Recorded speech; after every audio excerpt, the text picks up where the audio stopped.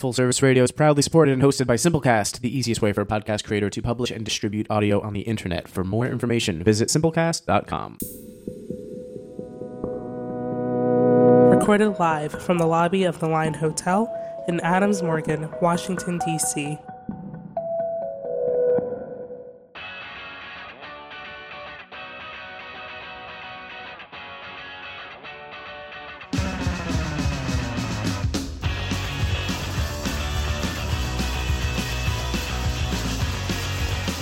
Hello everyone, welcome to BYT Radio. My name is Brandon Weatherby. BYT Radio stands for Brightest Young Things Radio. Brightest Young Things is an arts and culture website based out of Washington, D.C., with a presence in New York and Chicago. And we happen to throw events, most of which are over 1,000 people large, which is a very bad thing for us because some of our events have been canceled as of right now. On this week's episode is Jen Tisdale, Festival Director of Death Becomes Us New York, which is still happening. Is that correct, Jen? Yes. Our venue seats 418. Perfect. This was a calculated move on my part. So, Death Becomes Us, the festival all about true crime in New York City, a place that features quite a few not locals. That's happening. But our festival in Washington, D.C., at least at the Lincoln Theater, the Future Is Festival, those shows have been indefinitely postponed due to the virus. Is that correct, Jen? That is correct, Brandon. Okay, so I've been with Brightest Young Things a long time. Jen's been with Brightest Young Things a long time, 6.5 years, 7 years, something like that. And I enjoy the job quite a bit. My least favorite part of the job is maybe the most common least favorite part of the job for a lot of people, and that's the office situation. I have no problems with anyone that we work with. I have so many problems with people that share the co-working space with us. Brightest Young Things, like lots of businesses that have a certain amount of people, works out of a co-working space. We're currently at Industrious. Jen is currently speaking from Industrious, beyond all sanity. Why did you go into Industrious today, a co-working space in the heart of Washington, D.C.? Well, for one thing, my particular office is, my two coworkers are not in today. So it's almost as if I just have a gigantic office all to myself. So I'm just sort of pretending to be a captain of industry.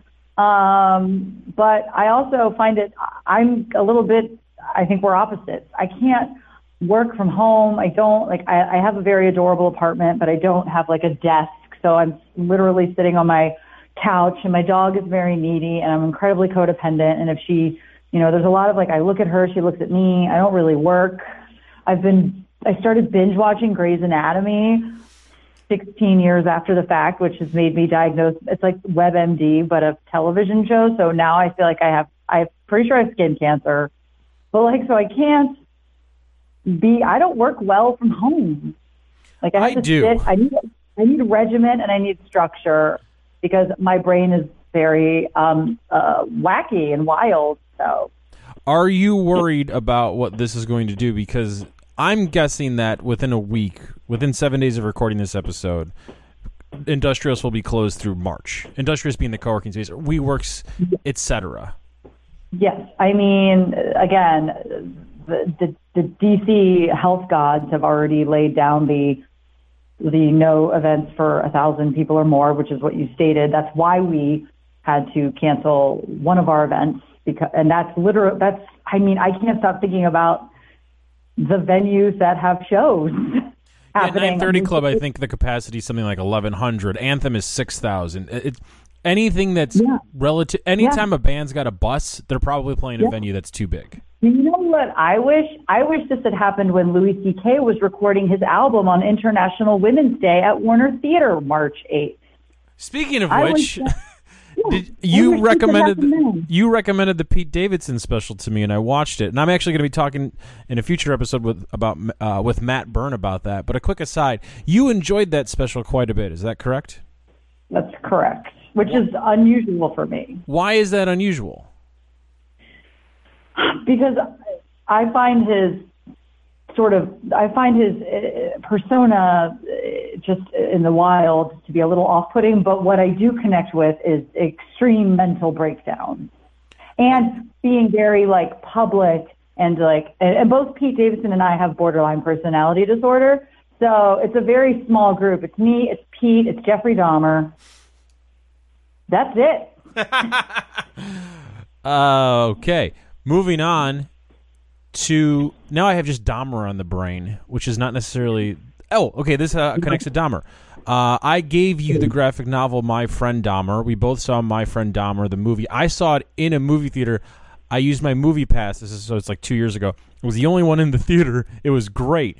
Are you worried what this is going to do to true crime fandom? Do you feel like this might be a bad thing? The coronavirus being the thing might be a bad thing because now people just want like Great British Bake Off. They just want sweetness and nicety, and they don't want to think about bad things. Or will this boost things up because people think that they're going to die now because of the sniffles? I'm trying not to, you know what I mean? I'm trying to minimize it. But do you think this is going to be good or bad for true crime? Well, in terms of events, there are not a lot of true crime events. So I feel like there seems to be like a sort of like rabid fan base around true crime that you don't find in a lot of places. And I also think, unfortunately, that if you're gonna have the coronavirus anywhere, it's gonna be a true crime festival. I mean, it's just kind of, I mean, for God's sakes, my festival is called Death Becomes Us. So I'm not really sure if that's good or bad right now. I personally, as someone who works in true crime and still consumes true crime casually, I don't have a limit or a cap. I have a real high tolerance for gross things, and I think that I'm processing them in a way that is similar to other true crime fans. I think that we react to it. You know how like certain people can do, sorry to make this particular analogy, certain people's brains react better to uppers and certain people's brains react better to downers, and it's just all how they process it. I genuinely believe that real crazy true crime fans get like the happy positive vibe, like the reaction from true crime. They're not depressed by it. Okay, I see what you're saying. Yes, I do believe that. I believe that it affects us in the counterintuitive way to someone who's not a big fan. They're like, isn't that gross? And most of the time we're like, no, it's awesome. Got it. I don't know. It's hard to explain, but I don't feel sad or bummed out when I have a lot of true crime in my system. Let's go back to the office situation. Are there fewer people at the co-working space than there were, say, 2 weeks ago? Well, thankfully, the entire building's made of glass, so I can see into every office. And I don't know why co-working spaces insist upon doing that, but I'm grateful for it now.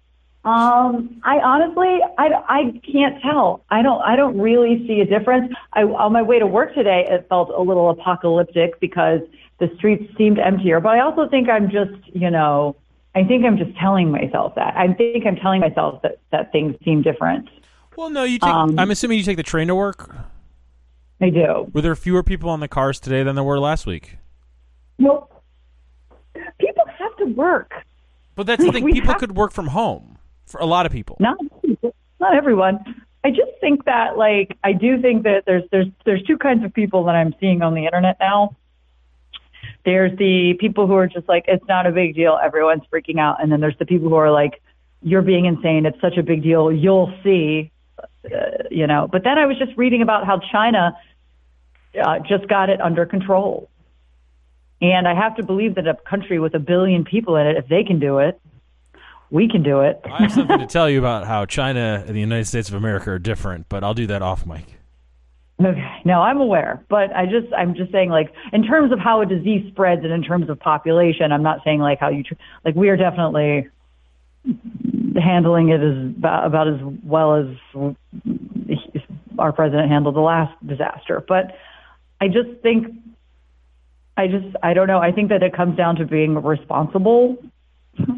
I guess, like, I don't know what to say. I really don't know what to say. I mean, I feel like a real dickhead wanting to keep Death Becomes Us a thing. Am I being selfish? I don't know. I just found out today that the Met Gala has not been canceled, and that's a week after our festival. So if those rich people can do it. This was just tweeted. By the way, we're recording this in advance. We're recording this at roughly 4 p.m. on Wednesday afternoon, the day before it posts live and streams live. So, post live, Jesus Christ, when it posts. The Washington Wizards ownership group has just tweeted out that the D.C. Department of Health's recommendation that non-essential mass gatherings be postponed or canceled will not be followed. Quote, at the current direction of the NBA and NHL, our games will go on as scheduled. and be open to spectators.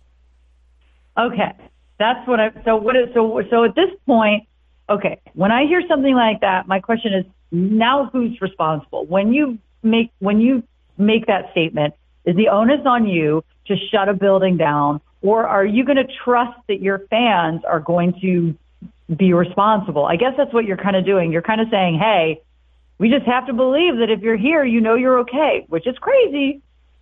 I don't know.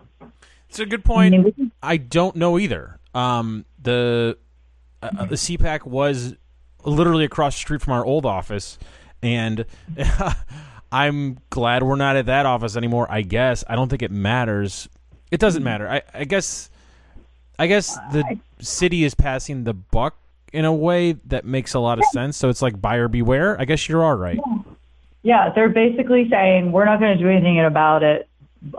Now, unfortunately, what they've done is they've put these businesses in a position of now losing money. So instead of making the city safer, they're just bankrupting us. Yeah, there's no winners in this. I have been checking the Capital One Arena StubHub page quite a bit because tickets sell out far in advance for things. StubHub, I think, is the fairest way to see if something's actually popular and actually is surpassing demand. There really hasn't been a drop-off until the last few days. On Monday, tickets started at $100 for Chicago Blackhawks at Washington Capitals tickets. Yesterday, they were down to $75. Now they're down to $63, which is still not cheap in any way. The Hawks are not good. This game means nothing to the Caps, but it's original 6 team on a Saturday night. If this gets below like $40, then I'll actually be convinced that people are staying home. You're gonna go. Let me ask you this: you're a wrestling fan. What about live wrestling events? Are you aware of anything going on in that particular? Well, yeah, Monday area? Night Raw was in DC on Monday, and that makes sense. Tickets were not any cheaper than they were 6 months ago, the last time they were here. So I'm kind of surprised that they've taken zero hit. What's super interesting is WrestleMania is in like 3 weeks in Tampa in a football stadium. That'll be maybe the biggest thing, the biggest gathering of people sports-wise in America since this has happened. Because it'll be... That's interesting. As of right now, like the city of Tampa just tweeted this out. As this time WrestleMania is still planned to proceed on schedule, please contact WWE with questions about cancellation. The city is currently monitoring the spread of coronavirus and work with the venues as needed. They're not calling this. The NBA is now... LeBron is saying, like, you know what? We will play in empty arenas. That is likely to happen. The NCAA is trying to figure out if they should make the Final Four tournament like empty arenas or maybe like just smaller. They don't know yet. It's fascinating to see what's happening for gatherings 1,000 people or over. I was texting with our boss yesterday, and she said the only major difference at the co-working space that we work at of this week and last week is finally now the open nuts are not available. The snack game has changed. How has the snack game changed at Industrious, a co-working space? Well, there used to be snack options that involved, large bowls, dips, chips, and while there were tongs made available, I can see how that's still a little dicey. Now we have packaged things are contained in packages. So today I had a package of tortilla chips and a small package of hummus. So they're smart. I will like to point out that the candy dish that sits at the front desk that I've watched people just throw their hands into and grab M&Ms all willy-nilly, that's gone. Good. I'm glad about that. Now, Industrious does not do the classic WeWork thing, or where were we at before Industrious? Make office. We don't have free beer or coffee from a tap. We do have the coffee carafes. Do they still have those out? Yeah, but I went to get coffee around this time yesterday, and it was empty, but I'm not sure if that's just something they do because they decide after a certain time you're just not going to have coffee. I'm not, because they used to do that at Make Office. That's true. Coffee would be shutting down at like 4 or something, and then beer would be available for what felt like 10 minutes. Yeah, and then, that's right. If you're lucky. Yeah, I don't know. I think that I will say, for me, the thing that I think people really need to be buying in terms of like, people running out to the store and being crazy. I think the real thing that we need to focus on is hand lotion. I think that if people are washing their hands as often as they should be, their skin's going to be incredibly dry, which is very painful. And I am like very surprised by everyone freaking out about water bottles when their skin's going to be sloughing off at an alarming rate. But I'm very vain. So if I had to make a suggestion as to what you should be buying at the store, America, please get hand lotion. So you are 100% correct. And for a long time, I was a bartender, and we used to have the industrial strength cleaner for dishes. And I also worked with a lot of paper products at the time, so my hands were just consistently like bloody dry. No, I don't like. I still, and for a long time, even at BYT, I would have a giant thing of lotion on my desk, and I stopped doing that a few years ago because it looks real bad. Well, well, sure. So, I don't know. I guess I don't know what's. Again, I've also been dealing with the. I've also been dealing with the venue in New York. Talking to them very closely, and they are very. They don't think there's a problem. Again, these Coachella should have been postponed, and South by Southwest should have been canceled, and all of these large outdoor venues where people are mostly not sober and probably not washing their hands and probably not covering their mouths, and it's just disgusting. Yes, but I think at least for Death Becomes Us specifically in New York, it's a venue, a working venue with health codes and guidelines that they have to adhere to regardless. But it's also 400 people, which is considerably smaller than 400,000 descending upon Austin, Texas for South by Southwest. I don't know. I guess I'm basing this on absolutely nothing, but I think that by the time Death Becomes Us New York rolls around, this will be done and everything will go off smoothly. And if anything, people will really want to get out of the house more. So maybe in a weird way, this is very good for the festival if it's just a few weeks of, boring caution. Yeah, I have no idea. Again, there's weird things happening. Like New Rochelle has been shut down, for example, and that's right. And Seattle, Washington and maybe the entire state of Washington is considering limiting the gatherings to 250. They don't even get 1,000 over there. I'm going to end it on this note. I got to end it on this, and I got a very important thing to do. As long as the gathering, the annual Insane Clown Posse get together isn't canceled, I can care less what happens everywhere else in the world. Yeah, do you think that's what they meant when they said gatherings? Yeah, this is all about because the FBI considers Insane Clown Posse a gang, and that's just not right. And if you want to know more about that, go to brightestyoungthings.com. Joe McAdam and I covered the Gathering March, March of the Juggalos. It was a great day. A lot of positive speak about family and Faygo and saying lewd words to people that you really respect. Real smelly event, and I had a great time. Jen, thank you for doing this. Of course.